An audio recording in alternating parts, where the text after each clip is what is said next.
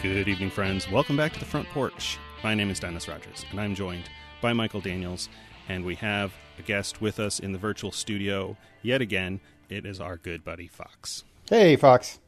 Hey, Dennis. Hey, Michael. Thank you so much for inviting me back. We're all wearing our masks here in the studio. So oh, absolutely. We're a little muffled, but yeah, we're fine. Yeah. How's it going, Fox? How you been, buddy? I've been great. I've, really trying to make the most of the situation, playing a lot of virtual board games, watching a lot of movies, catching up on good television series. I know a lot of that we're going to be talking about tonight, but overall, I'm having a good time. How are the two of you? Good. How are you? How has life been not going to the movie theater for you? That's a great question, because I will say I definitely miss the crowd atmosphere, especially for some of the more either entertaining or scary films where that crowd reaction really enhances the experience. But I'm lucky enough to have an 8-year-old who, absolutely does still squeal when something goes crazy awesome, right, or gets scared and yelps a little bit when he has to cover his eyes. So I have a mild version of that, I'm happy to say, but I do miss the theater experience. Yeah, if you think back, I know you're a big theater guy or movie guy. In your life, I can only assume that going to the theater was a regular thing for you. That's kind of like for me, I have some little bit of time. You got a happy place, kind of a place that brings you joy. You can go to. It seems to be the movie theater, but in the last 6 to 8 months, we've not really had that. And you've been running, Geek Scholar Movie News for even longer than this show, so it's kind of had to have been a regular, normal requirement, right? Yes, it was. I mean, especially for my duties as a movie critic, it was almost expected of me to be in a movie theater at least pretty much once a week. This is probably going deeper than you intended, but there is a criteria that you have to review 50 movies a year to stay eligible within Critics Association. So that pretty much necessitates that you're going close to once a week. Yeah, exactly. It pretty much necessitates that you're going almost every week. So it was a regular part of my routine. Not forgotten, but it's not also terribly missed at the same time. I can find other good uses for a Tuesday night to not drive back into the city to see a screening. So, I do miss it. I don't miss having to go see the latest Hellboy movie, which I know is going to be terrible. right. 3 hours of my life I'll never get back between the commute and seeing. And then you got to go back and write about it, right? Right, exactly. So there's I'm looking at the positive side where I don't have to see a lot of the lesser quality films. Silver lining there.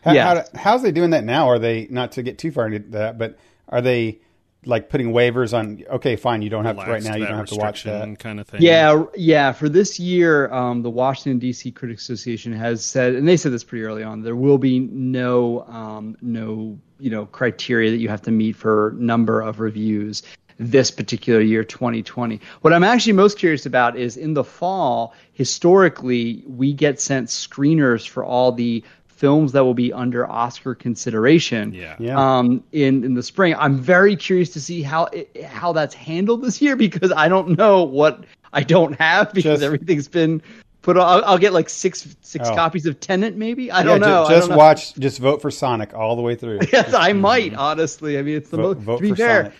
It would not be an untrue statement to say that I had the most fun at the theater seeing Sonic this year. That was absolutely true. Yeah. Just given the low end count of movies I've seen at the theater. So you think that movie is going to run away with a lot of rewards? That's a great joke. Gosh, you should have made that a while back. That's a good one. I don't know how long you've been holding on to that. This is my co-host, ladies and gentlemen. This is my co-host. I think I unintentionally made that joke at some point earlier on this podcast. Like you did. Well, last time I was on. That's why I'm laughing. That's exactly. I thought you were doing a bit back there. There's a real meta bit there. I loved it. Doing that again.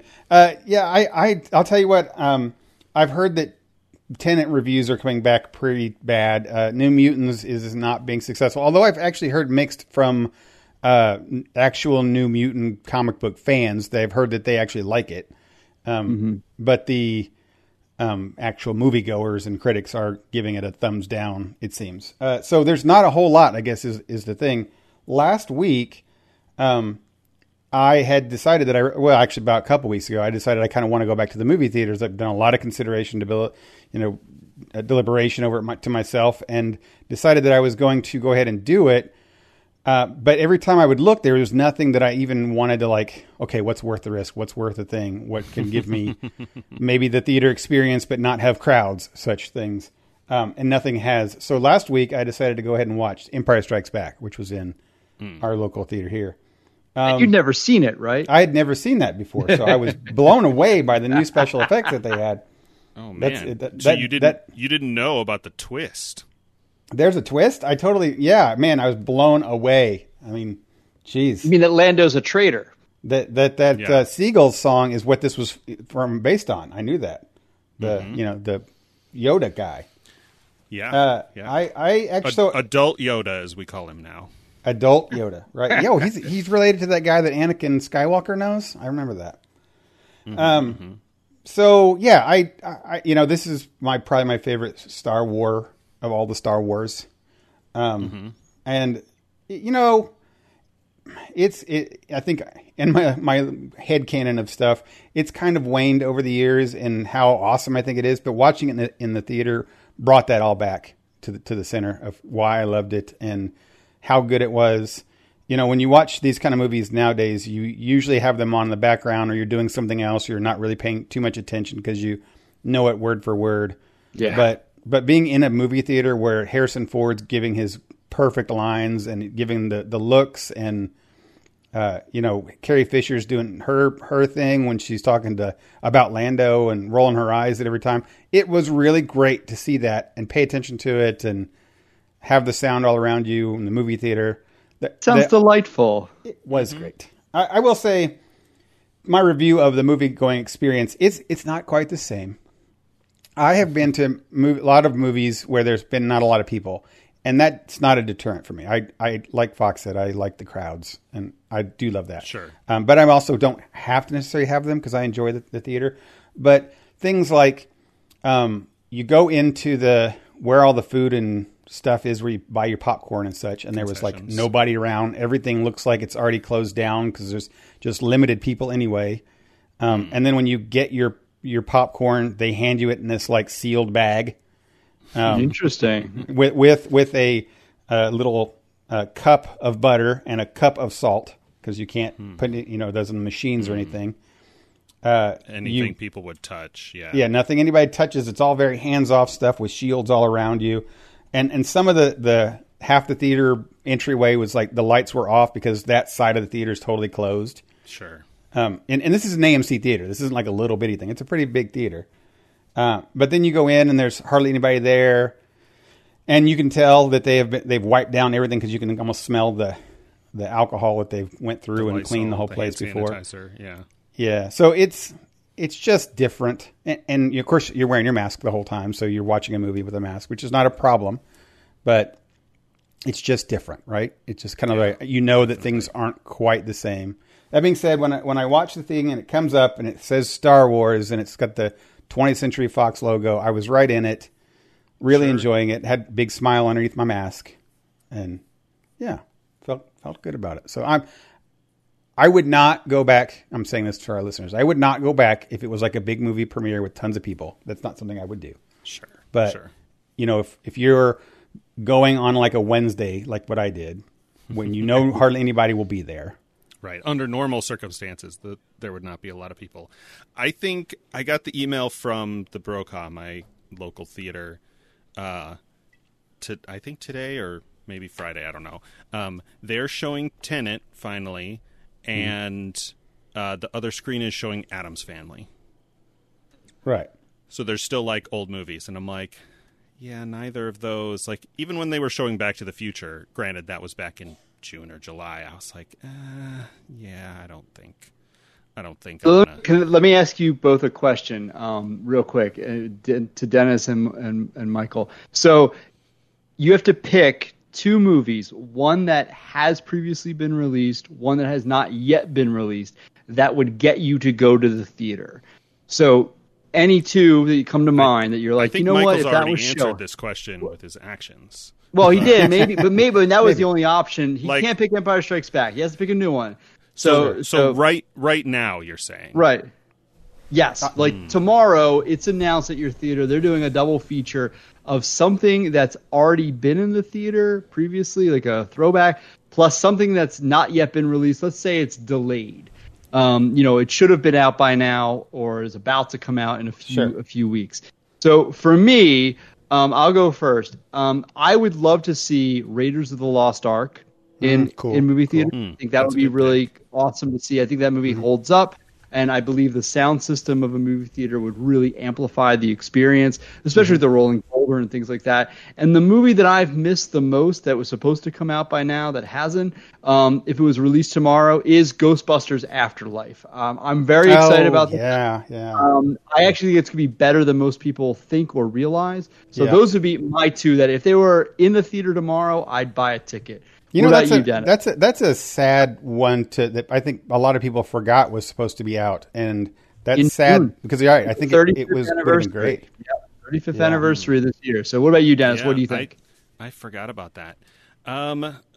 Okay, my new movie pick is Wonder Woman 84. Okay, that's a good pick. Old movie is a tough one.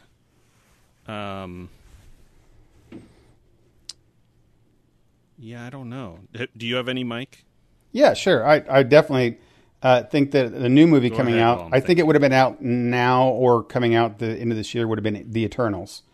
I want to know about that. That was November, yeah. It was supposed to be. I want to know about that. We've not seen trailers or anything, and by this point I would have been hyped crazy.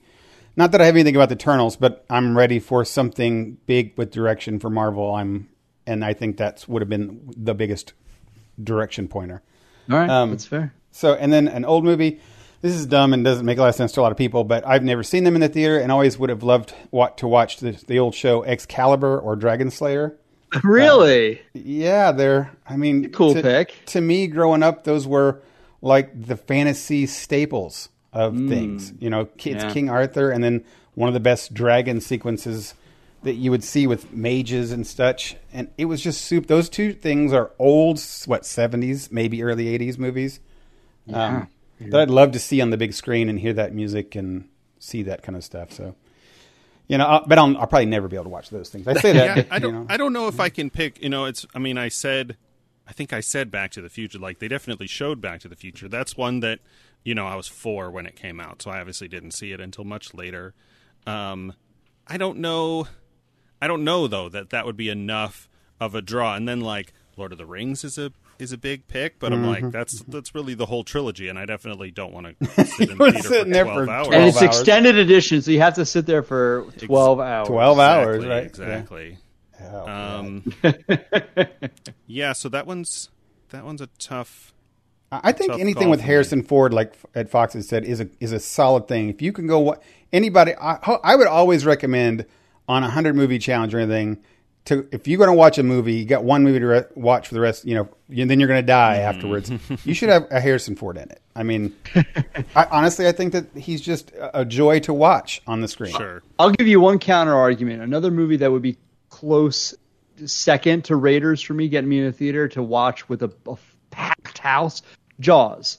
The original Jaws is still a masterpiece. Really? Yes, it still is absolutely great. And yes, I understand that the special effects by today's standards are not nearly as good, but man, is that movie just fantastically fun to watch. Well, the shark isn't even in it most of the time.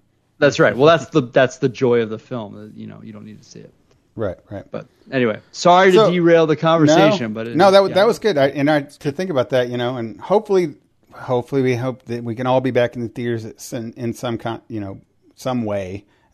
My experience with a big national chain like AMC was that they did their very best that they could do to make you feel as safe as you possibly could. I definitely felt that way, that they were doing their job above and beyond, and they was only maximum 40% capacity anyway. So go into the movie theater right now. Definitely use your own best comparison, even with our hey, they may show Raiders in the thing. Fox said that's great.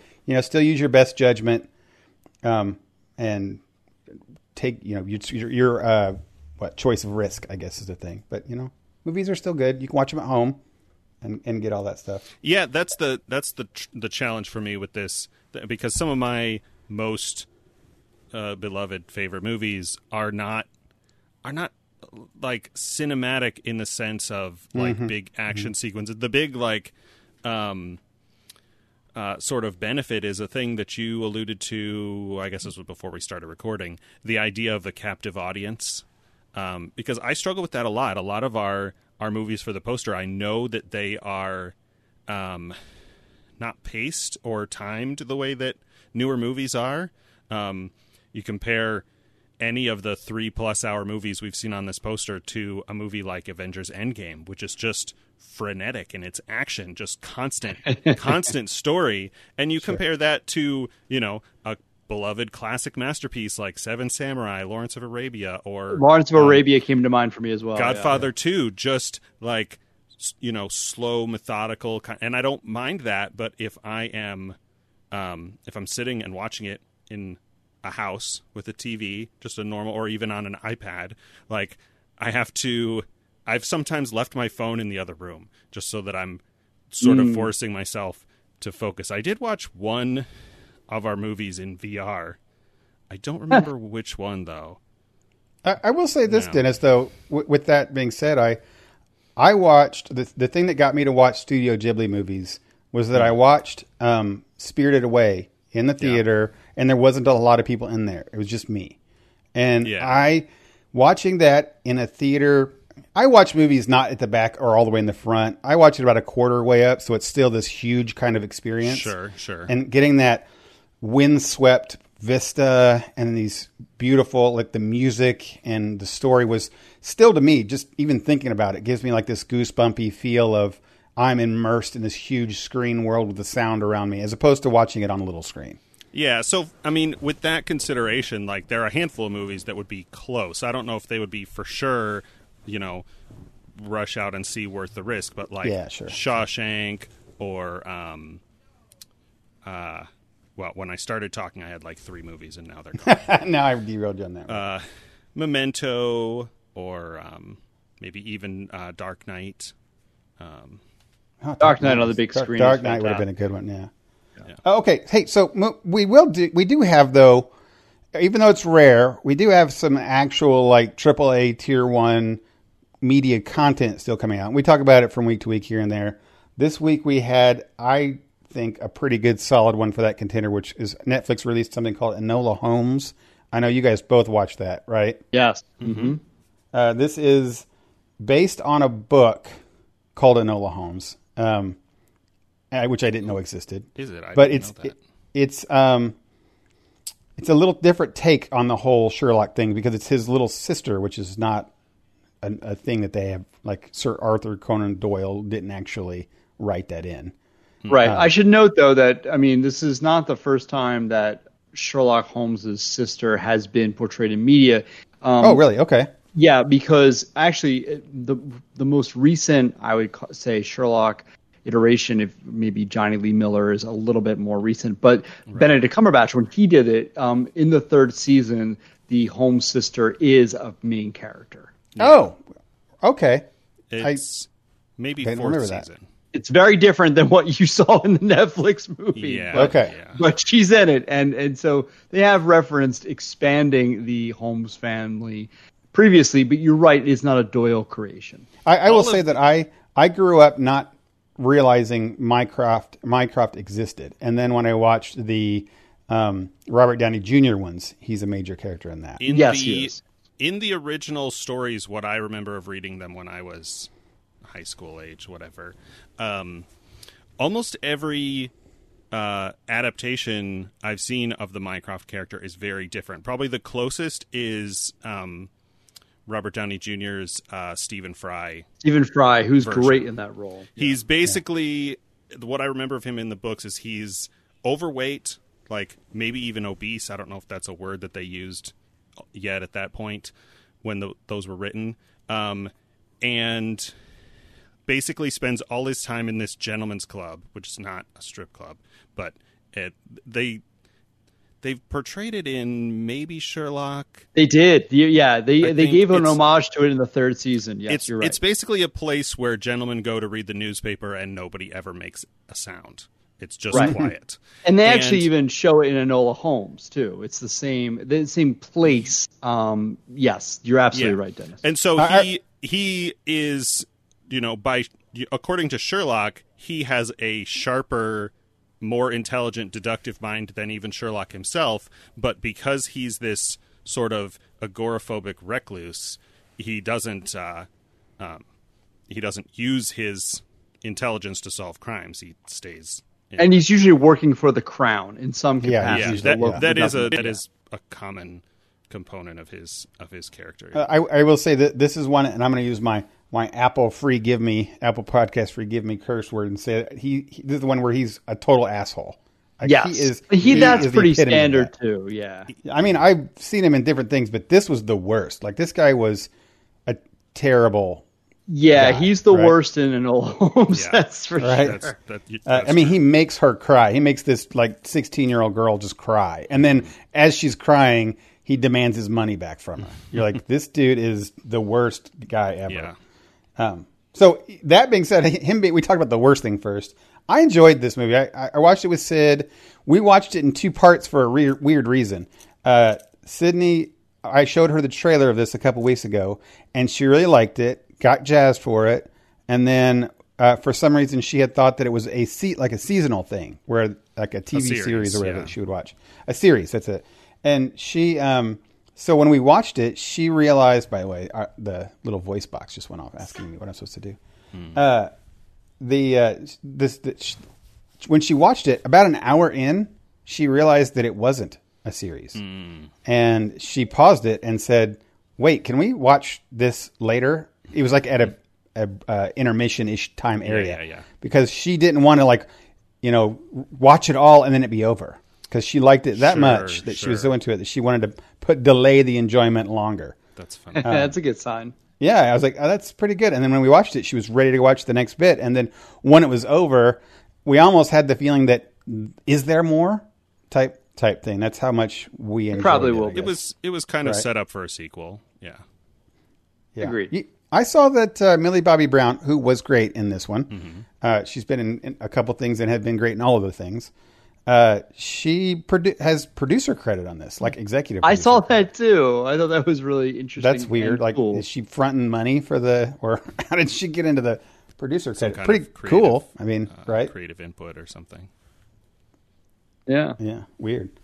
So what was your favorite parts of this thing? What made it great for you guys, I think? We haven't done the bell, so we're no spoilers still. We can do the bell, yes. If we're spoiler in this movie. If we're going to talk spoilers, we should hit the bell for people if they haven't seen it. But I think I can talk about it vaguely, but if you guys want to, I'll hit it. Okay, we're gonna spoil the Netflix original movie Enola Holmes. Maybe. Yeah, maybe. Fox says maybe. So listen to it. Maybe you'll be spoiled. Maybe you won't. Yeah, maybe you won't. That's part of the risk and reward. It's a roulette. Yeah. All right. So Fox, what do you think? What made you like this movie?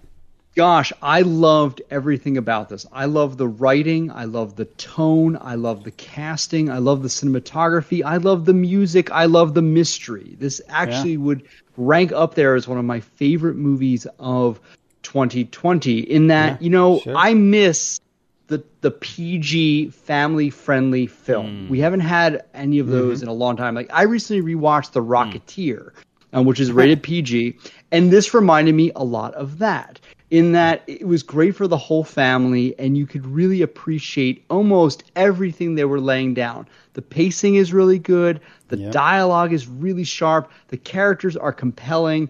I would have never cast Henry Cavill Superman as Sherlock Holmes in a million years. I would have given you at least 20 other people I would put in that role. And I found him to be absolutely charming and delightful and put his own personal spin on it. I just think this film is engaging from beginning to end. It's smart. It's interesting. They put a lot of effort into keeping you entertained from the very first scene to the last. So I have nothing but praise. So I'll leave it there. Dennis? That's a pretty good gushing review of Thank that. you. I admire that. Everyone in my family loved it. So I watched this. The longtime listeners of the show will know the sort of demographic of people that I'm currently cohabitating with. But my parents are in their early 60s. I have a sister who's in her early 30s and a sister who is just 20. And so we didn't have anybody in the particular what I perceive to be target demographic of this movie. But you're right, Fox, that it really is this kind of family friendly movie. And we've seen a couple of these, like maybe Shazam, to an extent Incredibles 2, that were fine. Yeah. Shazam had some real weird stuff with the monsters and casual murder kind of stuff. So that one's a little bit iffy. There were definitely moments in this movie where at several to all of the people watching it were not on board. A lot of the male Marquis character, a lot of his lines are very I don't know, not subtle, I guess you should say, which if I think about it fits for a noble like 16, right? Teenager. That stuff sort of makes it. Just in the moment, nobody was on board with the love story at all. But in a way that we poked fun at it a little bit, but we're still having fun. Sure. I think it's meant to be a little hokey. Yeah. I think that's part I of felt the charm. that Millie Bobby Brown sold that romance. She was the only one that I get why she liked could have been him. with a broom closet. I mean, she would have done fine. But I get why she liked him. He demonstrated some intelligence, that he was well read, especially about flowers and herbology. I actually totally bought that. I thought that part made her feel more like a proper teenager. I agree. She's not an adult, right? And you get the sense that she does some things that you're kind of like, what? Why? No, don't like. But we're all watching that from the perspective of adults, and she is playing a 16-year-old, a sheltered 16-year-old too, a completely sheltered. Like she's been exposed to a lot of things, a lot of knowledge, but not people. Yeah, that's exactly right. Like herbology and logical deduction and whatever combat, tennis, indoor tennis. Which is great. And you know what they didn't do? They didn't, even though she has all those, and she exhibited all those awkward type things. It never felt like the Wonder Woman thing where they're trying to push she's a fish out of water thing. It was just very natural. The way the script and the writing and acting went, you could tell she was kind of fish out of water, but not intentionally, right? I mean, a couple of things. It highlights to me the difference between Millie Bobby Brown and some of her co-stars in Stranger Things. Yeah. Where her acting talent has only gotten better. Yeah. I mean, from the first season of that show, she does a lot of face acting, right? 11 in season 1 of Stranger Things has very little dialogue. Yeah. And in this movie, so much face acting, so much look to camera, and not in a camera take Jim Halpert from The Office kind of way, but a much more subtle. I don't even know what to compare it to. It's I know nods people have and said winks that. and. Well, I'll tell you, I'm going to give an odd thing to compare it to, but Deadpool. I know that's an odd thing to compare it to, but breaking the fourth wall, where the audience is a character in the story. I love that part of it. I mean, Fox, I got to say, I think your little review there couldn't have said it better than what I couldn't say it better than that, how I felt. I feel the exact same way. I think the only way I can put words on this would be good, clean fun. And that tends to make people shy away, like, oh, it's this kind of... No, it's good, it's clean, and it's fun. I defy you not to smile and be entertained. Yeah, and enjoy it. And between The Witcher, certain moments in Joss Whedon's Justice League, and some of the internet memes, interviews, whatever I've seen of Henry Cavill, I'm on board 100% with him doing comedy to dry comedy. Agreed. Characters like this, just so he's a Sherlock Holmes who's always smirking. Yes. Yeah. even if he's not literally smirking, like in his brain, smirking. he is. Like Minecraft's just running his mouth, blah blah blah blah blah, and he's just wandering around. He's running his finger along the mantle, yeah, he's looking like, at the dust, keep talking. Right. You know, it's great. I'm one of the people that don't like to take the real world personality, characteristics or conflicts or whatever of actors and put them onto my movie characters. But sometimes, like Henry Cavill here, I the way I understand it, he's a good dude that loves doing what he does and has enjoyment in general. And so every time I watch more of his movies that he's in, I see him, I'm like kind of pleasantly surprised. Oh, hey. And you can tell he's enjoying playing whatever he's playing at the moment. You want to hear a great Henry Cavill story that I can share from my personal experience? I was in the room at Comic-Con San Diego when they debuted the footage of him for the first time in Man of Steel. He was doing a panel. And, there was a person who got up after seeing the footage, it was the world premiere of it, and got to the mic to ask a question. And this person was dressed up as Superman, clearly, said how important Superman was to him, and thanked Henry Cavill. It looks like you're really putting your heart and soul to it. And Henry Cavill said, "Come up here and give me a hug, brother." And literally got up from the table, got the guy on stage, and gave him a hug. And it was the best moment of that person's life. And that moment, despite what you think about him actually as Superman, I was like, that's a Superman thing to do. You know what I mean? So yes, to your point, I've always known that Henry Cavill is a great guy who embraces fandom, who loves the people who support him, and wants to do good things with the characters he's entrusted to portray. Well, along those lines, this is kind of I want Dennis to follow up on this comment. Okay. Just read yesterday that he's doing once again another campaigning push for the next Bond. How do you feel about that, Dennis? I know you're a big Bond person. Is he English? He is. Oh, yeah. He's British. Okay. I should know that, but I've only seen He always has American accents. Except for this, I've only seen him with American accents. Or whatever accent Geralt of Rivia has. You're right. Yeah, absolutely. That was really funny. Sure. Sure. You're absolutely. That was great. Sorry, my brain was stuck on whether. No, it was great though. Because that's was the really thing funny. when one of our friends suggested a woman to play Bond, and I said she can't play Bond. She's American. Because except for Sean Connery is Scottish, and I think Daniel Craig. One of them might be Irish. Oh, that's Pierce Brosnan. Pierce Brosnan. That's it. Pierce Brosnan. Irish, yeah. And so I'm like, you can't. They've got to at least be British Isles, and they don't really. But for me, the go-to is always Idris Elba. If you want to, of course, push the the representation, which Bond's an orphan, he could be literally anybody. But so once I got past that, and I imagined Henry Cavill in a tux, playing absolutely. Yeah, you see that in Mission Impossible Fallout. I mean, he's basically one step away from Bond. He really was. He really was. And I know that. So he was the second pick to Daniel Craig. By the way, he went all the way to the end of the pick. I probably have heard that. Yeah. And they went down and chose Daniel Craig. And Daniel Craig's my favorite Bond.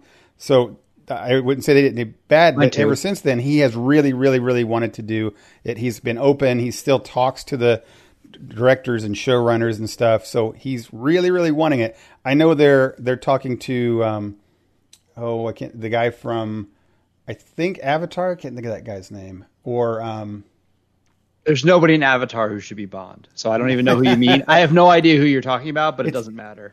I think it's Sam or something. Sam Worthington? No, not Sam Worthington. Oh, gosh. Okay, so I'm thinking of the wrong actor. Okay, how about the guy from,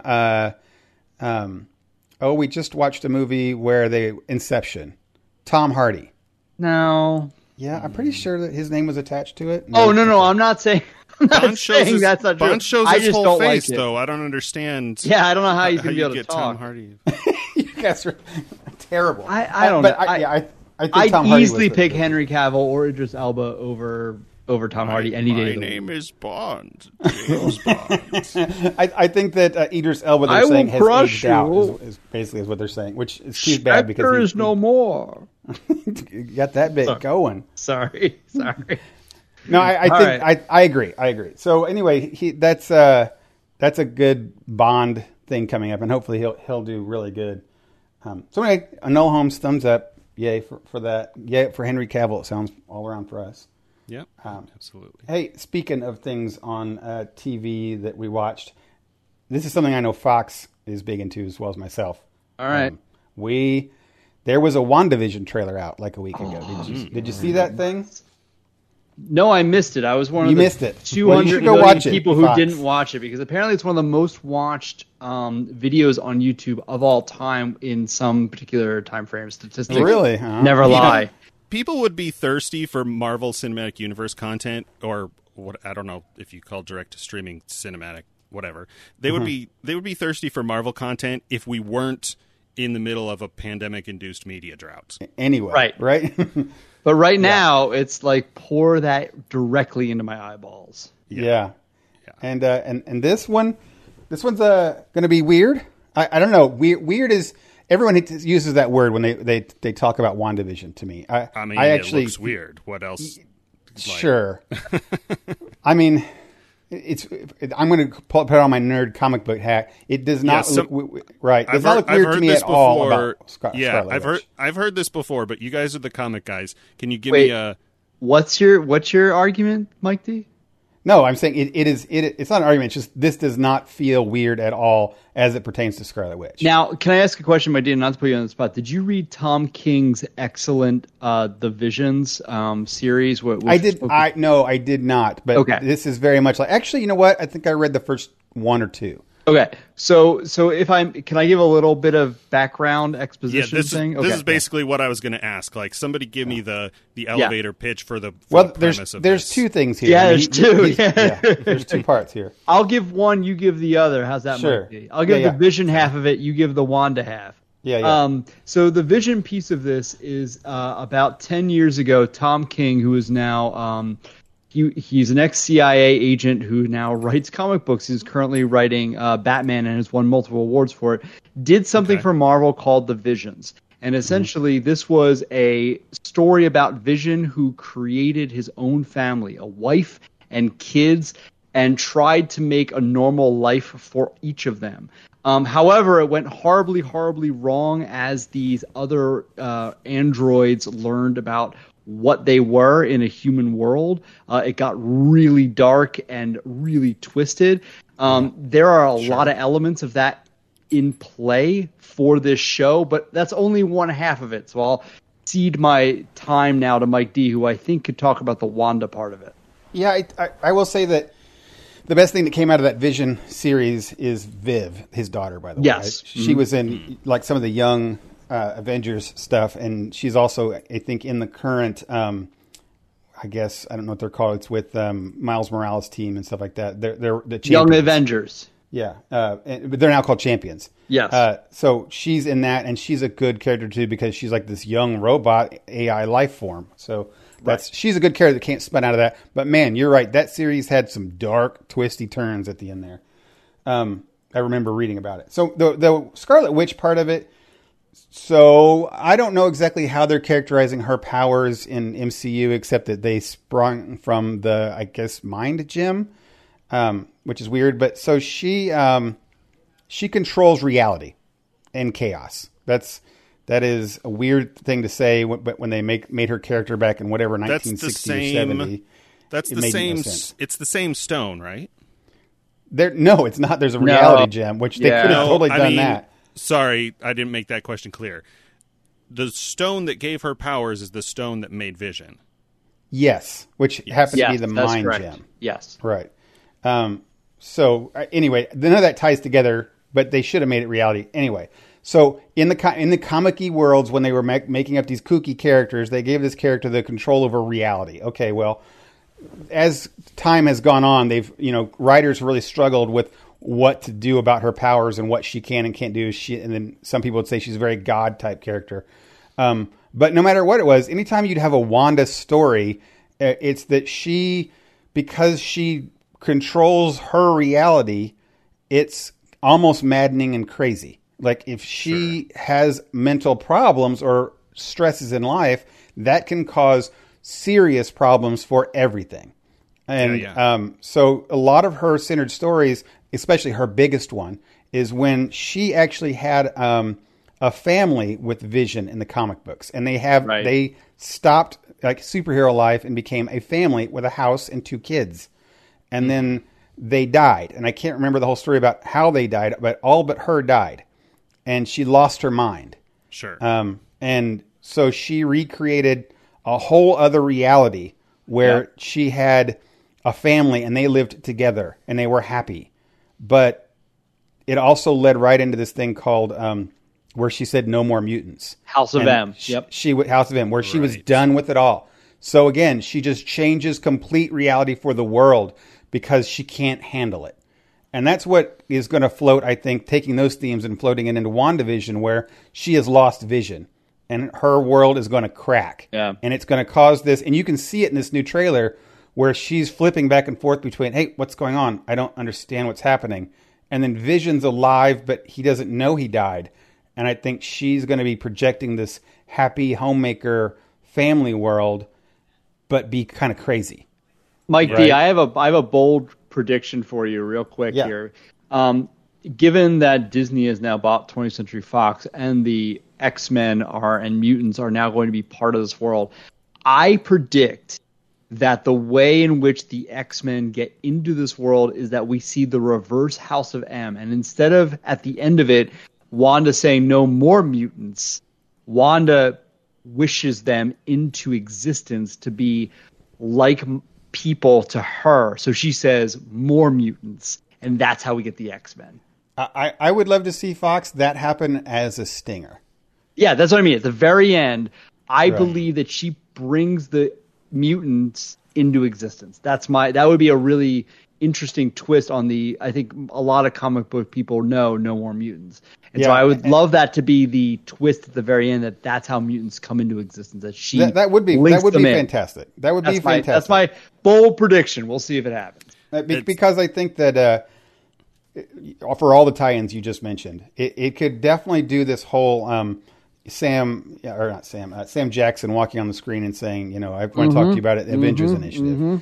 Same type thing where, that's what gosh, there's this thing that we all comic book people know, but people who don't read comic books don't know, but we know that it's going to lead into many more appearances of these things called X-Men and mutants. But it would just be a weird stinger for the lay people.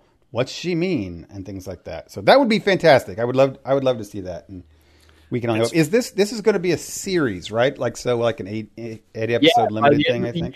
It will debut on Disney Plus in 2020. That's originally crazy, right? Falcon and the Winter Soldier was supposed to come out in November. It's not. It's still filming. And so they have switched positioning with WandaVision, which is supposed to come out after. And now Falcon and the Winter Soldier will come out in Q1 2021. I would be surprised if a show set in a TV universe was a movie and not a TV show. It's funny that that concept of, as you described, the Wanda character reminds me. There's a little bit of a rabbit trail, but it reminds me of a very popular anime called The Melancholy of Haruhi Suzumiya, which is a weird title. But the protagonist Haruhi in that show is basically some kind of supernatural being. She is bored with her life and wishes that she would meet a time traveler, an android, and an Esper, or a whatever they call them, Espers in the translation. And then those characters sort of appear in the show, and there's a normal person with her, but all of the other characters kind of like coddle her and put up with her. Kind of, she's a high schooler, so she's very like kind of flighty and demanding and borderline abusive, but everybody puts up with it because if she gets too frustrated or angry with her environment, reality starts to unravel. And it's fairly interesting. Yeah, when I thought they did a good job with reality. I'm using air quotes here. Powers in Endgame when Thanos got the reality gem. That's as almost like a game breaking power type thing. Yeah. So Marvel did a good job of. I remember that more so in Infinity War. Oh, yeah, is it Infinity War? It's like a holodeck kind of thing when they go to nowhere. Yeah. That's what it is. Yeah, right. Like the bubble gun, the Star-Lord sequence that made everybody angry. Those two movies are going to end up being things like when you say Star Wars or Lord of the Rings, right? It's just they're two movies, but they're one. Right? Yeah. To me, they're going to be even more so than Star Wars. I think Lucas had the seed of the idea for the whole story, but the original Star Wars New Hope really stands on its own as a story, where Infinity War and Endgame clearly were two parts. They need each other of the same story. Yeah, for sure. Well, I'm going to transition a little bit here into also because I got to thinking about these ultimate uber powered characters type stuff. Another thing that's on TV stuff is The Boys, which we going to talk about last week, but we're moving into this one. It's been out for 5-6 weeks now, going, I think. Maybe 7. six episodes have debuted, each on a Friday. For the past 6 weeks or so, yeah. It's Prime original. Yeah, right. And we enjoyed the first season. It's going to be weird because the first season was really excellent and really good. But I almost had, after it left and it was over, I almost had this feeling of like, oh man, I wouldn't call it lightning in a bottle, but I would call like, man, they got away with some tough things and they successfully did it all. I don't know how they could do more of that and still make it entertaining. Do you feel that it's been entertaining this season? Either of you? May I jump in, Dennis, real quick? Because I actually been thinking about this a lot. Mike, you asked a really interesting question here because I find myself compelled to watch every episode. However, I had this realization that I don't even really know what the story is anymore. I don't know what the narrative arc is. In the first season, I found myself probably a little shocked about what I was seeing in terms of the fact that I wanted to see what the characters would do week to week. I find this season that I am still kind of curious to see what the characters are going to do, but it's less of a novelty than it was the first time around. And I find myself considerably more questioning, like, well, what narrative arc do I care about? What mystery do I want solved? What do I want to learn more about in this universe? And so I almost find when I stop to think about it too hard, I find it less successful than the first time around. Yes, I'm still watching because I think it's interesting and engaging, but once it's over, I'm not pining for the next episode because I want the story to continue. It's much more about the curiosity. What am I going to see next? I don't know how sustainable that is, for me at least. Yeah. But let me pause there. I agree. Yeah, Dennis, what are your thoughts? I'm kind of the same way now that you're describing that. I have in the last, I don't know, few months, maybe 6 months to a year, kind of gotten a little bit over the big long season-long story arcs kind of thing. Like we watched season 3 of Westworld, and partly because it's a cliffhanger and partly because it gets less interesting, entertaining to me the less Western it is. Like that was a big appeal to the first season. I got to the end of that season, was like, okay, that was fine. It's a big cliffhanger, so I'm just somebody wake me up when season 4 is out. Right. Yeah. This show, The Boys, I've said this, I don't know if I said this on the show, but I think there are 3 very different but very similar series out right now, and those are Umbrella Academy, The Boys, and Doom Patrol. Those are all in their second season. They're all kind of quote unquote mature comic superhero powers kind of stories. They're not they're either not DC Marvel or at least not mainstream DC Marvel that I know of. they're on a spectrum of maturity, with the boys probably being the highest and Umbrella Academy being the lowest, and Doom Patrol somewhere there in the middle. And so they're all kind of doing weird stuff, taking some risks, kind of thing. And I have episodes of Doom Patrol and Umbrella Academy that I've not seen that are out. Yeah. I can't say that for the boys. Like, once I got 3-ish episodes into this second season, I want to watch more of it. And I think I agree in that it's less about the story, but it's not entirely not about the story, because there have been some kind of big reveals that get my attention and make me go, when gets to be the evening and I'm going to, see what's on TV. I'm like, is there another episode of The Boys? I really want to watch some more of that. And so that's kind of where I am. I don't know about longevity. The story is growing in a way similar to like what Heroes did back in the day. I've said this many times, but when Heroes was new, a group of us would get together and watch it. And when I guess this is sort of spoilers, but by this point you've certainly heard this. Like did they say the cheerleader? Season 1 of Heroes was all about this cheerleader thing, and the guy who could see the future saw New York City exploding, like getting nuked or something. And I said, if this is season 1, like, how do they keep this show going? Because they're going to get to the end. They're either going to resolve this or not. If they don't, people are going to be pissed off. And if they do, well, now what? Now your next season is going to be something completely different, and you can't raise the stakes from that unless the whole planet's going to blow up, and then you've got power creep issues. Okay, good.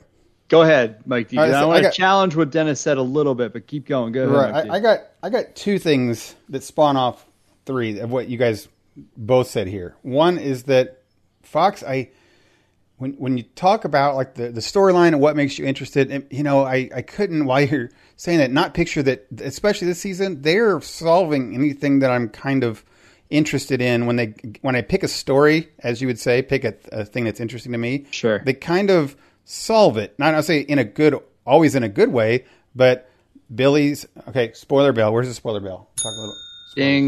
Ding. So when they solve Billy and his wife's thing, they kind of do. And they do that. They just, and I'm all for like not dragging things out for 8 to 10 episodes. Right. So good on them for that. I was going to say that seemed abrupt, but when I thought about it, I'm like, I got as much of that as I really wanted. Yeah, right. And then you've got Huey and Starlight. Okay, well they kind of solved that too pretty quickly. Then you have the girl Wolverine and the Frenchie, and you're like, okay, they kind of solved that too. I'm not really interested in. They also solved the Queen Maeve thing, her secret, girlfriend. They solved that, and I'm like, okay, so sort of. I mean, they're not always tying these things up with a bow, but for the most part, they're not making you feel like I'm watching it next week to see what happens to the. Are they going to resolve something? So I don't know what's.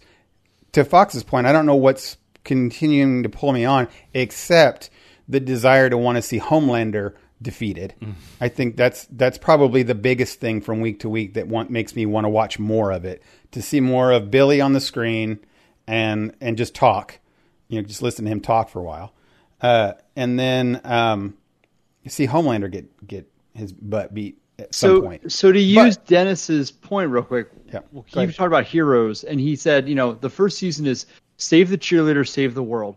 There's a clear mission and goal there.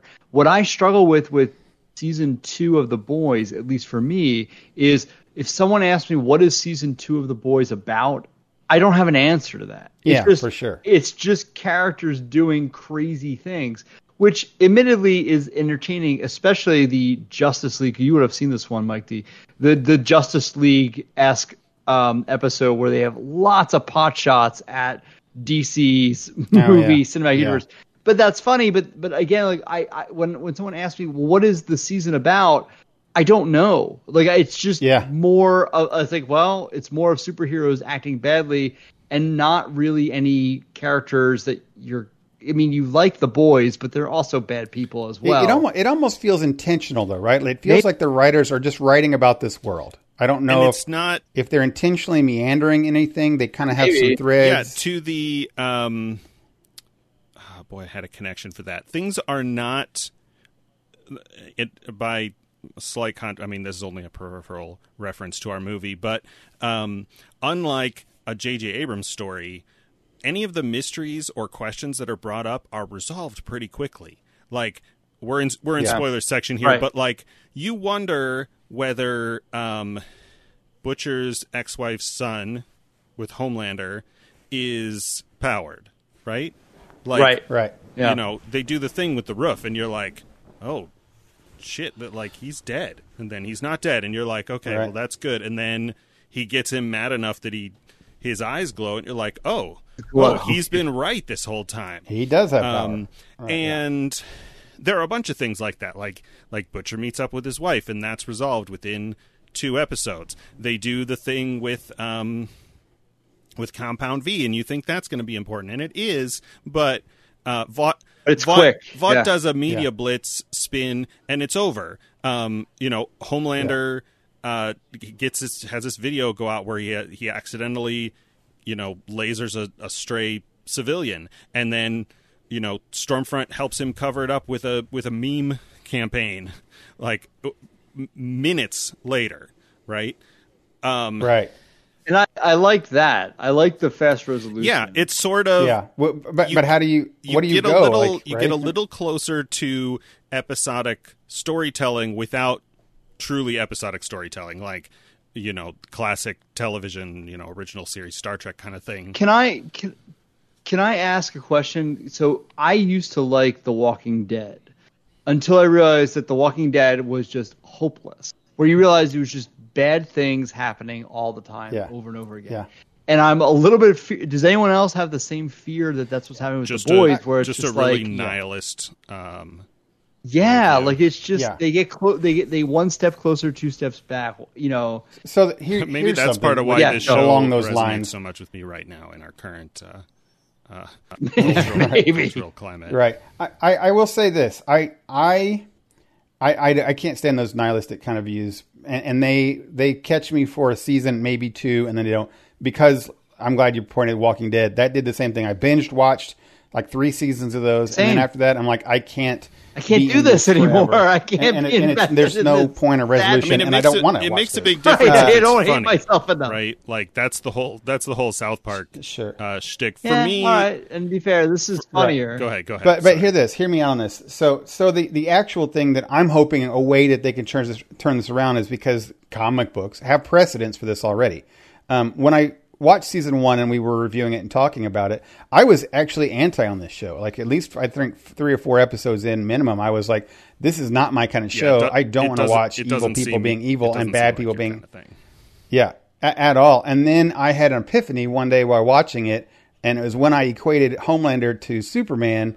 I said, oh, this is Crime Syndicate. This is the Crime Syndicate story. Yeah. And that's exactly what this is. This is how the prequel, as you would say, to how the Crime Syndicate world happened. So for people who don't know what I'm talking about, in DC comic books, they have multiverses all over the places. And at one point, somehow, some comic booky thing happened where they went into a different universe and they found where the Justice League basically is evil. It's the Mirrorverse type thing. And they rule the world in this, you know, dominant thing. Some people have redone this in the Injustice series and such. Right. So that's called, and they were called themselves the Crime Syndicate. Remember, this is made back in the 70s, so they did names, whatever. Right. But it wasn't like, you know, Dark Side World or anything. They still, you know, like Batman ruled his area like a crime boss. So they still had people living, but a little more ruled over a like little more Godfather. Right. Yeah. Right. And then, you know, Superman was a world, you know, what's it called? A dictator or something. So he did whatever he wanted, waged wars whenever he wanted. So, but they went into that world and it was just like that. It was set up so that they could fight the good guys, right? But this is kind of like how did we get this way, right? How do you get into there? And why do you have Homelander and everyone else did the thing. And so when I saw that scene when Homelander mowed down all the people in his like little vision, his fantasy, all the protesters, my first thought was like, oh, they're finally doing it. Here they are. They're committing and double down into like, okay, I thought that was now real. we've Well, got I it. gasped. Yeah. Right. And I thought, here we go. And they were leading that way. They were leading this like Homelander was fed up with, kowtowing to the public and his image. And they have this sort of, maybe not recurring, but they have this theme of canaries or comfort animals, or the comfort animals is degrading, but like a Hulk Black Widow kind of thing, where you have a very powerful character and you have another character that keeps them in check in some way, not calms them down or whatever. For Homelander in season 1, that was Elizabeth Shue, and now she's gone, and so it's leading up to that point of like, oh, he has nobody keeping him calm now, and he's Superman. Like he can do. He's immortal, and he's omnipotent. Like, what is going to happen? And now we're just in the part way through whatever the arc is going to be with him and Stormfront, where she's sort of that and sort of also making him worse. So, well, that goes back to the whole crime syndicate thing. Is that like he's got his Wonder Woman, like the Wonder Woman in the crime syndicate world is very much in line with kind of like the Stormfront character. So hopefully, again, if I have long-term things that makes me kind of appreciate all this, is I kind of would enjoy seeing this further on down the road, where they are this world openly bad guys follow us, and then you have the Lex Luthor character in the comic books is actually the underground good guy, played by Billy in this case. Just how and Huey. Just how Injustice works. Like the reason that Wonder Woman doesn't really challenge Superman is because she's on his side. She's like, yeah, this is good. I've had enough of this, whatever kind of stuff. And the good side is Batman, some of the Birds of Prey, I think, and the non-powered, some of the unpowered, kind of like Harley Quinn is on his side, and so is Lex Luthor. Right. Yeah, so that's interesting. I mean, that's a really cool, interesting way. I'd love for them to see them go with this. To bring it back to Fox's point, if it comes down to this nihilistic world where you're just writing about this thing, it might last me this season, but I think it'll probably drop off. I will say one biggest negative for us is that the writers have clearly forgotten that Huey is our anchor point as the viewer. Yeah. And they are, 1, treating him like crap, 2, he's terrible and they're giving him terrible writing, and 3, he's just whiny, makes no sense. Well, I just don't know who to root for at this point. Like, I don't know what character I'm excited to see on screen. Like, they all amuse me, but I don't have a character that I think, oh, I love this person, I want to spend more time with them. Yeah. And I no longer want to spend time with Huey. I can say that much. Like, yeah. I mean, I love Billy Butcher and I love Carl Urban in that role, but he's also not a great person either. So yeah, when you find out that he's like, he actually would be a terrible dad to the person. Oh no, he would be. Yeah, dad too. Yeah, right? he's like, he doesn't want the kid. Yeah, no. Yeah. So, or husband, like, for that matter, you always had season 1 the hope that, like, well, he's probably this loving husband, and you saw flashbacks that he saw of him having this wonderful life, and he's a different person. And then in season 2, you realize, oh yeah, it's probably just made that up in his head. He's a I was gonna say he's a soldier. He's like either of the Adamas in Battlestar Galactica, but he's also the proverbial damn good cop, right? Like he's married to his work, and his work is challenging the Seven. Like he's not good for really anything else. Yeah. Yeah, so I don't know where this is going with this season, and I will watch it the rest of the thing. I'm not. We all feel like, at least it feels like we were kind of bagging on it here. I think we're all still going to watch the next episodes, right? I don't think we will miss them. I'm hooked in, yeah. But we all can't necessarily say why, or nor can we say it's for a good reason, or right? It's really a weird thing. I do that. Michael, you totally hit on the exact thing. I asked myself this today, like. I can't wait to watch the next episode, but I don't know why. I think it's morbid curiosity. I think it's just what are they going to do or reference or say or try? The season so far, like atrocities aside, has been very fun. Right? They're leaning. No, I mean, I'm enjoying myself. They're I just don't know leaning why very I'm watching hard it. into the just crazy, like, they're making a movie about the Seven, and everybody hates it. And they've got this guy there who I call a J.J. Abrams type. I mean, oh, he is. He's supposed to be and J.J. he's Abrams. like There's all no of his, question you know, the they're poking fun at the He's trying to do DCU. He's throwing out all these wild ideas that are so like that, like. I don't even know what to call it. It's a kind of stereotype I think people have of the like guilty white quote unquote liberal that's going to do, you know, they're going to get representation in, but the representation is done in the most pandering and offensive way that you could almost imagine. They've a lot of really good music. I commented on, I think like at least 3 of the first 4 episodes had a Billy Joel song in them, which was very entertaining to me. But yeah, I think in you know, I named 3 shows in the context of this show, but in the in a time when a lot of comic book fiction is not very fun, like a lot of people like Watchmen. I don't think too many people would call Watchmen fun. It's, you know, just as a contrast of another very dark comic book world. This one, for how dark the setting is surprisingly fun. Yeah, although the word I would use to describe it, if I was forced to give one word, would be anxiety. I think I'm always in a state of anxiety over everything that's happening. Always, I'm just like Starlight in an elevator with Homelander. Like you're always worried. She says you're always worried that he's going to come around the corner and do something terrible. And that brings me back to Walking Dead. I just don't want this show to be like perpetual pessimism. Like, you know what I mean? Anxiety. Yeah. Like and I think Michael, you said this earlier. Like you got to a point with Walking Dead, you're like, they're just never going to win. It's never going to get better. This is just. Yeah, and I don't want to live. Yeah, and that I will enjoyed the Walking Dead comics. I didn't read the whole thing, but I read a lot of it. And I stayed with the show probably longer than I should have, because what frustrated me about that show was something I call the realism. And by realism, I mean the way that the human characters acted in their setting. It was entirely believable, entirely realistic, and I didn't want to watch any of it. Like, this is exactly what people would do. They would panic and react for the first day for the part of the story that's in a zombie movie. And then once that was over, they would start bickering and fighting and spend an entire season on a farm arguing. And that's just not fun for me to watch. Right. Yeah. Sure. Well, moving into something we have that also is not fun, kind of equally terrible and makes you feel awful at the end.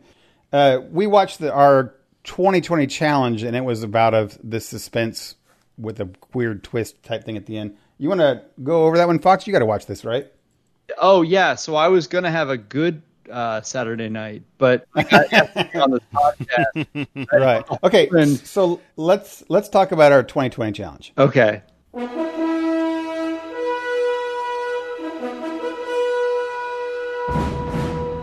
This week we watched David Fincher's 1995 crime drama, Seven.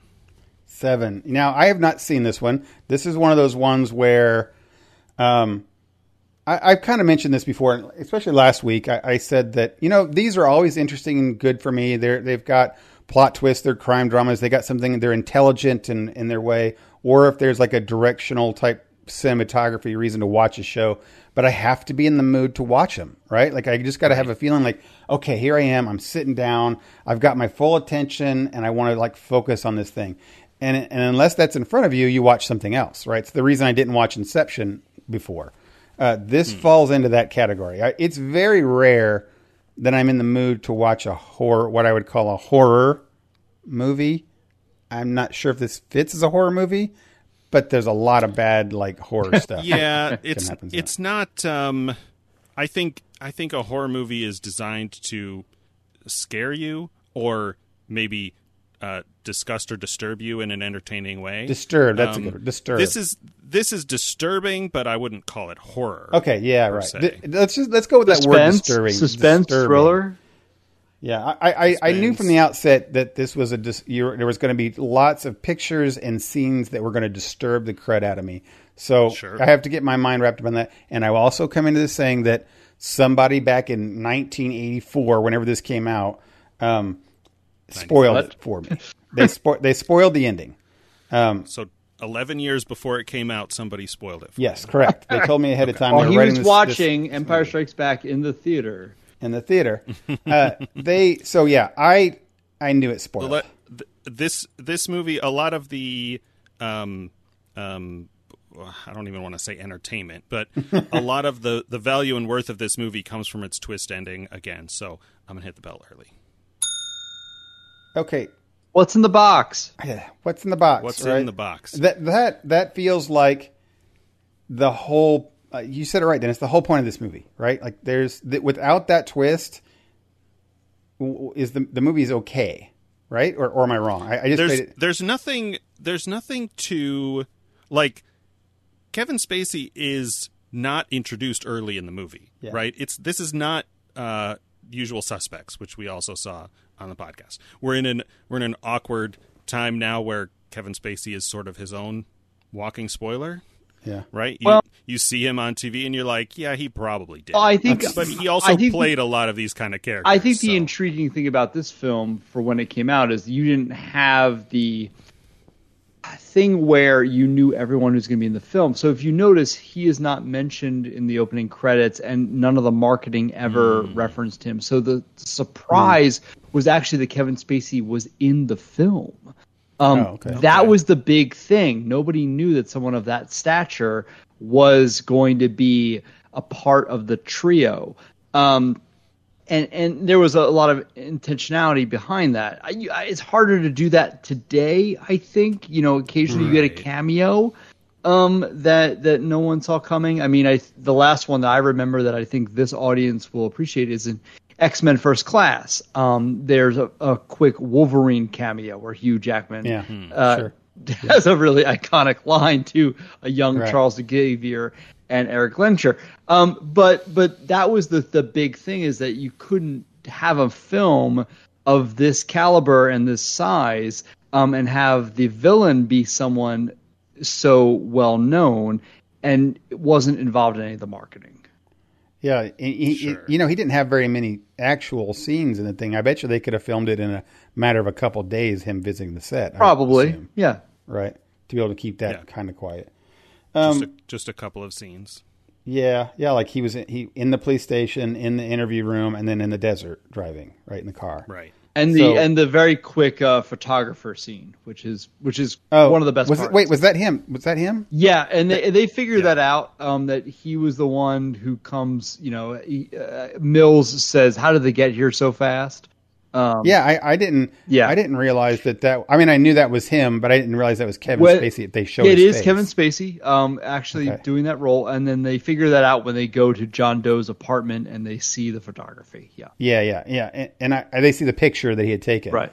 But I mean, I swore I saw a clear shot of his face on that stairwell. I guess I. Oh yeah, you did. No, you did. It was Kevin Spacey. So I guess I've got to be honest, Mike D, someone who's never seen this film but had it referenced and it sounds like spoiled. How did it hold up for you? I mean, someone watching this in 2020, a film that's, what is it, 25 years old?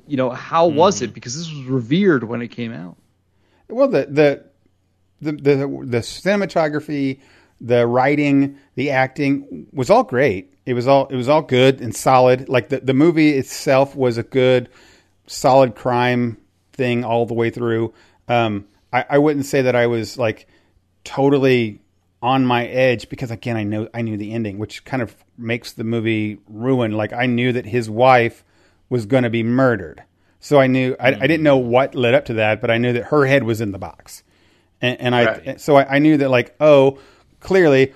as these things are going, I know the 7 deadly sins. Wrath is going to be that. He's going to lead up to where he's going to make him be a part of this thing, and it's be wrath because Gwyneth Paltrow's here and they're doing that. So, and then when they said they had the baby, I'm like, yeah, they're just leading up to this thing. So for me watching it, because of that spoiled thing, the whole movie itself was just like, okay. Anticlimactic. Yeah, there was no climax. There was no build-up because I knew it all the way through. So I guess saying that, what is this movie without that? Right? I don't know that I can answer that because I have seen this, but when I saw it was probably in college around the time when I was, watching different kinds of movies that my parents wouldn't have had or watched. But and so I remembered bits and pieces, but the things that I remembered were that there was something about the box. Kevin Spacey did it, and he turned himself in. And I remembered the first couple of crime scenes. I remember gluttony and greed, and I think that was. I don't think I even remembered lust or sloth. And so for me, it was more of a. As things were happening, I recognized them. They're like going in and I'm like, oh yeah, this is sloth. And actually, as it got toward the third act conclusion, I was in my mind going back at one point and going, what have we seen? We've not seen all of them. We saw gluttony, sloth, lust. And I said, there's 2 left. The 2 that are left are envy and wrath. And that one actually impressed me with how quickly I came up with them because I am not Catholic, even though the 7 deadly sins are all over literature now. I just quickly came up with those last 2. And so then as the guy drives up, I'm like, okay, here's the guy delivering the box. And Morgan Freeman looks in the box and I'm like, oh, it's this. Okay, so he's going to be envy and he's going to be, that's right. That's what's going to happen. And it was still a little bit surprising, but it still was like I was spoiling myself on the details like just before they happened. I will say that I admire the story that was crafted, the way it was crafted, from an outside perspective. As a viewer, an entertainment consumer, and my own style of entertainment consumer, I'm kind of actually really glad that this was spoiled for me because this probably stands as an example of the kind of movie I absolutely hate. Because and I'm sure Dennis knew that all along, is that I hate bad endings that like the bad guy wins, you feel terrible, and the bad guy is proven right. And like as good as they are, and they totally have a place in the world. They totally do. It just makes me feel bad, and I hate leaving. But do you think the bad guy really won at the end of this? Because I actually read articles today because I knew I was coming on the show. Like, what would have happened to Mills? Like, what would have the fallout been? And I don't know that the bad guy really won in this one. Do you think he did? Oh, I definitely did. Why? I mean, he got what he wanted, but I mean, Mills. The villain dies. Well, the villain's point was to be famous throughout the world and for all of his things to come to fruition. Yes, Mills would have led a tortured life that he never would have gotten his wrath and vengeance on the guy. Sure, but the world would have known that this evil person would not have been able to complete his terrible thing because one man was better than this evil man's thing. Why? But why does it? I mean, again, in 1995, I think you can decide if that happens or not because we're not living in an era of that was captured by social media or anything like that. Like the police department could have totally shut it down and no one could have ever known what John Doe did. Nobody even knows what city they live in. Right. Sure. I mean, sure. I mean, you could make up any of those, but it felt to me though that that's what the writer was saying or the writers of this movie was saying is like, yep, he completed his thing, he did it, and he accepted it, and then they were just, that was the show, There was the 7 deadly I mean, sins. he the sin was wins. crime. I mean, I don't know that the villain wins in this particular case, because which is what I really appreciate about this film, is that, yeah, I guess there's a scenario in which the villain dies thinking he's going to win, but does the world change? Does the world study what he does? Not necessarily. Well, you're right. They don't show afterwards. That's right. That's why I guess they ended on there. But and that's why I like did want those. He did want this scenario of things to happen, and he was successful in everything that he wanted. Yes, from that perspective, he achieved his goals. Whether or not it had the repercussions, right, is open for discussion. Right, and you could argue that I mean, Hitler. We're going to go with the extreme here. Hitler the same way. You know, had a thing, and, you know, did he have the right thing? No, but he's still a villain. He's still a bad guy. He still had his, you know, he still invaded Poland and France. He still did all these terrible things and is known for those. Even if he didn't his outcome of what he wanted to be known for was the thing, he still is known to be, you know, a bad guy. And I believe this guy would be known as a terrible killer that, you know, terrorized the city for... Just like Son of Sam. Serial killer, a murderer, right? Yeah. Right. What did you think of the acting? Even if, what did you think of the either, you know, Freeman, Pitt, Paltrow? Pitt's phenomenal. He always is phenomenal. I mean, Morgan Freeman's great. This is a year after Shawshank. Sure. I mean, yeah, you can't say anything bad about any of these actors or the writing or the directing. I just said it was all solid. Did either of you? I shared a Nerdwriter video, a YouTube video from the Nerdwriter channel called "How David Fincher Hijacks Your Eyes." I did watch that. Right? Yeah. Watch that. He talks about the way Fincher uses camera movement in a way that is so subtle you don't really notice it unless you're looking for it. Mm-hmm. But as he got more experienced in filmmaking, it, you know, became more and more. It's a lot to do with motion when characters are moving. And I found myself, because I had already seen this, really focused on that. I was watching when the camera would move, when the camera would not move, when characters would move, but the camera would stop. And I'm like, okay, Morgan Freeman is moving out of, like, we're focused on. And very often the shots would seem awkward. Like, if you didn't know that this was, you know, made by a celebrated director, you would think it was amateurish. There are times when the camera is showing characters and their heads are out of frame, and like, why? But then they come down into frame. Like, it's all very intentional. Yeah, I watched that afterwards, so I hadn't seen that with that. Maybe I'll watch his other ones and say, yeah. To Fox, with your thing with the, like, acting, it's really weird that I put things like. Who's the guy? Big guy. This Blood Diamond. Oh, he did Titanic back in the day. Leo, like Leonardo DiCaprio.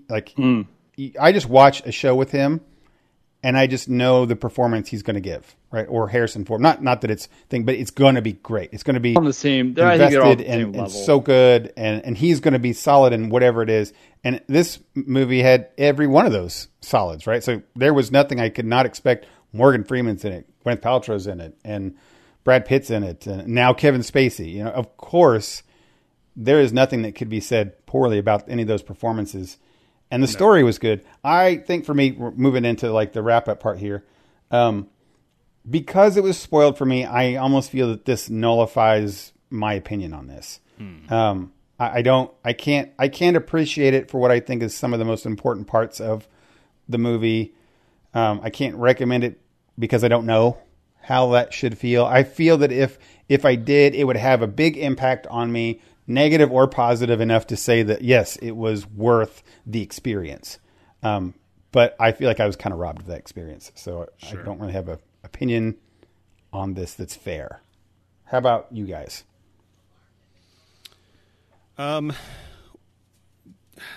This is a hard one because it's not, as we said at the top, it's not fun to watch. But I think if you know the genre, if you know crime, drama, thrill, you know, if you watch a lot of those acronym shows, you know, the CSIs and the Law and Orders and SVUs and all of that stuff, you know, you know what you're getting with this, at least as far as what kind of imagery you're going to be presented with.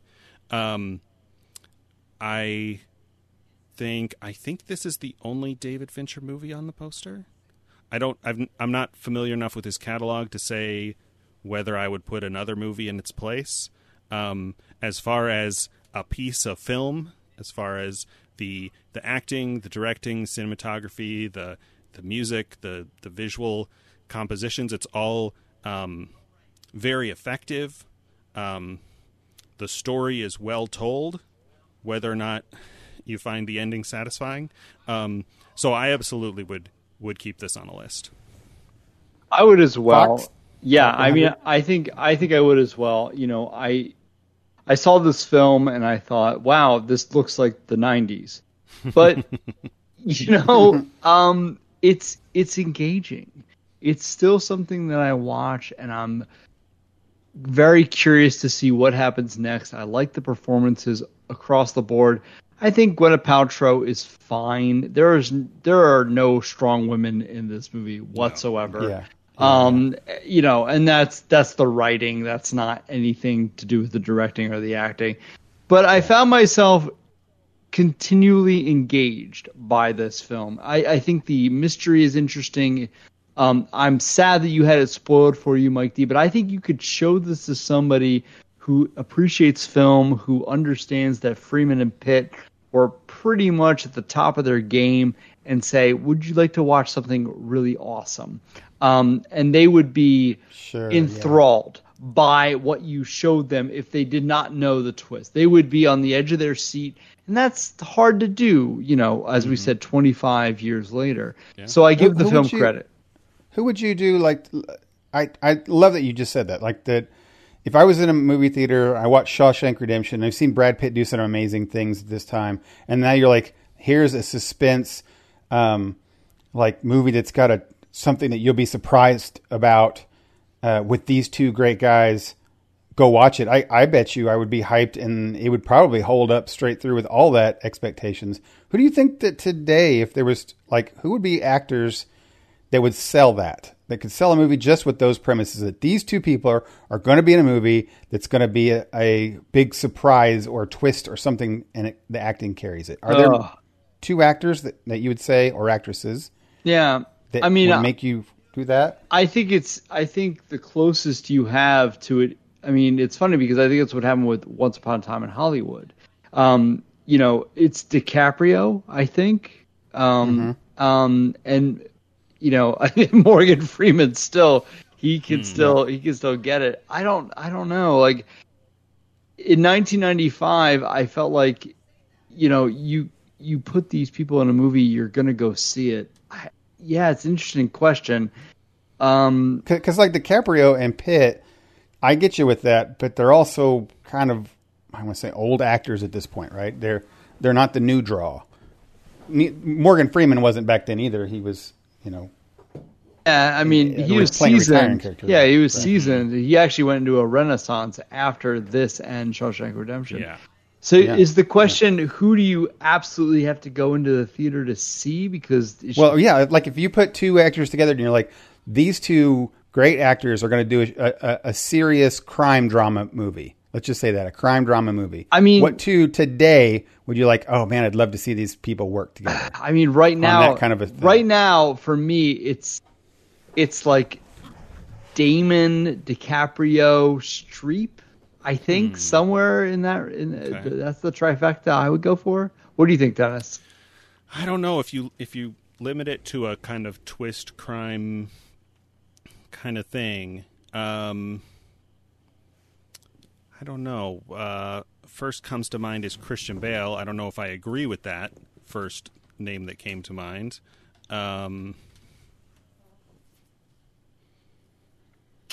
Yeah, that's a tough one.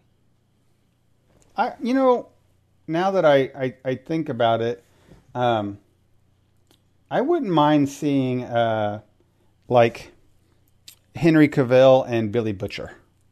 Carl Urban, right? Do something. I think they would be pretty interesting. That's a lot of similar energy on the same same screen. I mean, maybe you're right. if you think about it, in that kind of a relationship thing, in these two movies, you have Lethal Weapon kind of had the same thing too, with old cop and hot shot young cop coming into the thing. I mean, they're two different kinds of movies, but you still had two actors that were in those kind of positions. Maybe you do, and I didn't really put that until I don't know what the word for this trope is, but maybe you do the thing where a previous like comedy or romantic comedy known actor comes back to do a different, a dark, comes back to play a villain or something. So you get I don't know who would be recently. I'm picturing like Topher Grace or somebody that you've almost always. Oh yeah, I guess he did Venom. Somebody like that who's maybe ever done, like funny, jokey, lighthearted kind of characters, and they come back and play a Kevin Spacey kind of character. You know what? What about I'll throw this out there. What about a Chris Pratt and DiCaprio? It's a lot of white people who are pretty. Well, I don't say that's just two people, but I was trying to think. It's funny as I posed this question, and I was thinking I was looking for Fox because I have been so out of new movies in the last 6 to 8 months. It's hard for me to try to remember back. And before then, we had the winter lull of movies to think back. Who is the hotness actor or actress right now? Like, well, I got to think back a year ago, maybe Tom Holland. So right? I want DiCaprio. I want a cop drama with Idris Elba and Matt Damon. That's what I want. Sure. Okay. Still same energy, but I get it. Who's a young? Let's see. Tom Holland's young and got Tom Holland is awesome. He's right. Talk about someone who's not had a bad movie yet. Okay. All right. Tom Holland and Harrison Ford. Oh, so good. That's so close to what I was about to say. Tom Holland and Nathan Fillion. Sure. They should. I mean, okay. I hate that Mark Wahlberg is the older mentor in the Uncharted movie. That should be either Nathan Fillion or Harrison Ford. It should have been Fillion or Ford. Yeah. But see, that's I guess out of this long thing we had. That's what I was aiming for, like a movie that would put me in the theater just by their names to watch a show. Oh. I think Tom Holland and Harrison Ford would do that. Can you imagine if Tom Holland was taking over the Nathan Drake mantle from Harrison Ford? Yeah, or Fillion, that would sell all the tickets. Yeah, for sure. And yep, see, there you go. That's you want to see Harrison Ford playing Sully? Is that? I would love to see Nathan Fillion play Sully. Okay with that. Just because that thing about not? Nathan Drake being Fillion. Yeah. You know. That's what I'm saying. Like Sully was basically Indiana Jones, and my only resistance to that is that I've just played the last Uncharted game. So to me, Sully is this like Michael Caine aged character, and I'm not ready to see Nathan Fillion translate into Silver Fox kind of characters. But Ford is there. I think I know. Ford and they got there. Mark Wahlberg to play that role. That angers me. You know why? I mean, that's for somebody's future looking there. They got a really young Nathan Drake. They got a really young Sully. The idea is that in 10 to 15 years, we'll finally have a part where this entire time now we've got a really old Sully and a 35, 37 I'm with Dennis Wahlberg on that this. much younger than Nathan Fillion? Yeah, just get Fillion. Yeah, sure. Yeah, I'm there with you. I'm there with you. Now, Wahlberg's done some. I'm not putting up to Fillion with this, but Wahlberg's done some good things. Like I remember he was in Departed. Okay, who's the better actor? I'm going to call you out on this. Nathan Fillion he also or Mark Wahlberg. No. I mean, come on. Did Fillion do Ted? Because Ted's pretty amazing. I'm asking you a direct question. Who's the better actor? Nathan Fillion himself or Mark Wahlberg? Ted. Oh man. Okay, I know you're going to hit me for saying it, but I mean it's Fillion because I like his characters. Why would you say I'm going to hate you? Well, no, because I'm going to hate because I don't want to say that that's the right answer. Because Fillion has played that I can think of two characters that I like. That's it. Like he played Castle and he played Mal. So what else? Yeah, they're both kind of type actors, right? Like they play very similar kinds of characters, not to each other, but I mean in their careers, in their respective careers. Yeah, I'm trying to think. All right. I know So Wahlberg's been wait, around. so Dennis, what do you think? Who's the better actor, Mark Wahlberg or Nathan Fillion? We're all going to play this game. Don't forget the Daddy's Home. Wahlberg did Daddy's Home. Don't forget that. Oh, let's not forget that. I know which one I would rather see, and it's Nathan Fillion. Well, I remember that's just because I like more of, again, to go back to mostly the same characters. Like I like the kind of characters he plays are, the kind of characters that I want to see. Where Wahlberg is usually some kind of angry Boston character. Sure. Managing a Wahlburgers. So besides what other Nathan Fillion thing besides those two should make me really turn on him? Like, and I'm going to point out here that like Wahlberg has done things like Fear. He was in Max Payne, Invincible. He's done. You're going to name a good movie Pain eventually, right? Oh, sorry. Yeah, these are all pretty good. Italian Job. What are they? Patriots Day. I mean, he didn't like Boogie Nights, but some people liked Boogie Nights. So, and Departed. So, I mean, you're asking what has Nathan Fillion done that you should watch? I mean, did you see? Besides how about Firefly How about and Much Castle? Ado About Nothing? The remake of that. Oh, I never saw that. Saw that one. So, can we do a special bonus Front Porch episode where we just talk about that movie? And why hasn't that been out? Like, I haven't heard anything about that one. It was made, at least a decade ago. It is fantastic. The Much Ado About Nothing remake with everyone in the Joss Whedon universe. Oh, that sounds okay. I'm surprised. Great. I'm surprised that I never heard about it. Speaking of ensemble cast, I don't think you can credit Wahlberg for The Departed because everybody was in that. Yeah, sure. But he was great in The Departed. He was acting in The Departed. He wasn't acting in Ted or in Daddy's Home or any of those, right? Like, sure. Yeah, he was catching paycheck for Transformers, but I don't know how much acting he was doing in The Departed. That's that I don't know. classic I angry disagree. Boston character. I disagree. I mean, I think he was pretty great in that. Again, I watched him in other shows where he's been goofy or comedy. And anyway, personal opinions. Sure. But yeah, I do agree that Fillion was and Harrison Ford 100% better than Mark Wahlberg choice.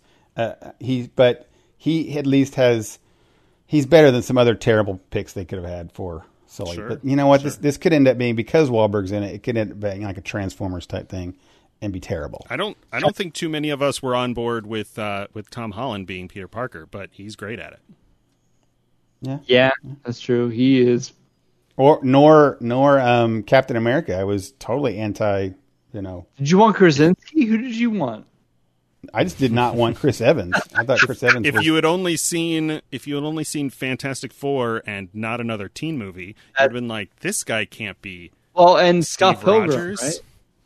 Oh yeah. Oh man. He's a small part in that, but he was actually really good in The Losers. So I don't know if you saw that one. I never saw that.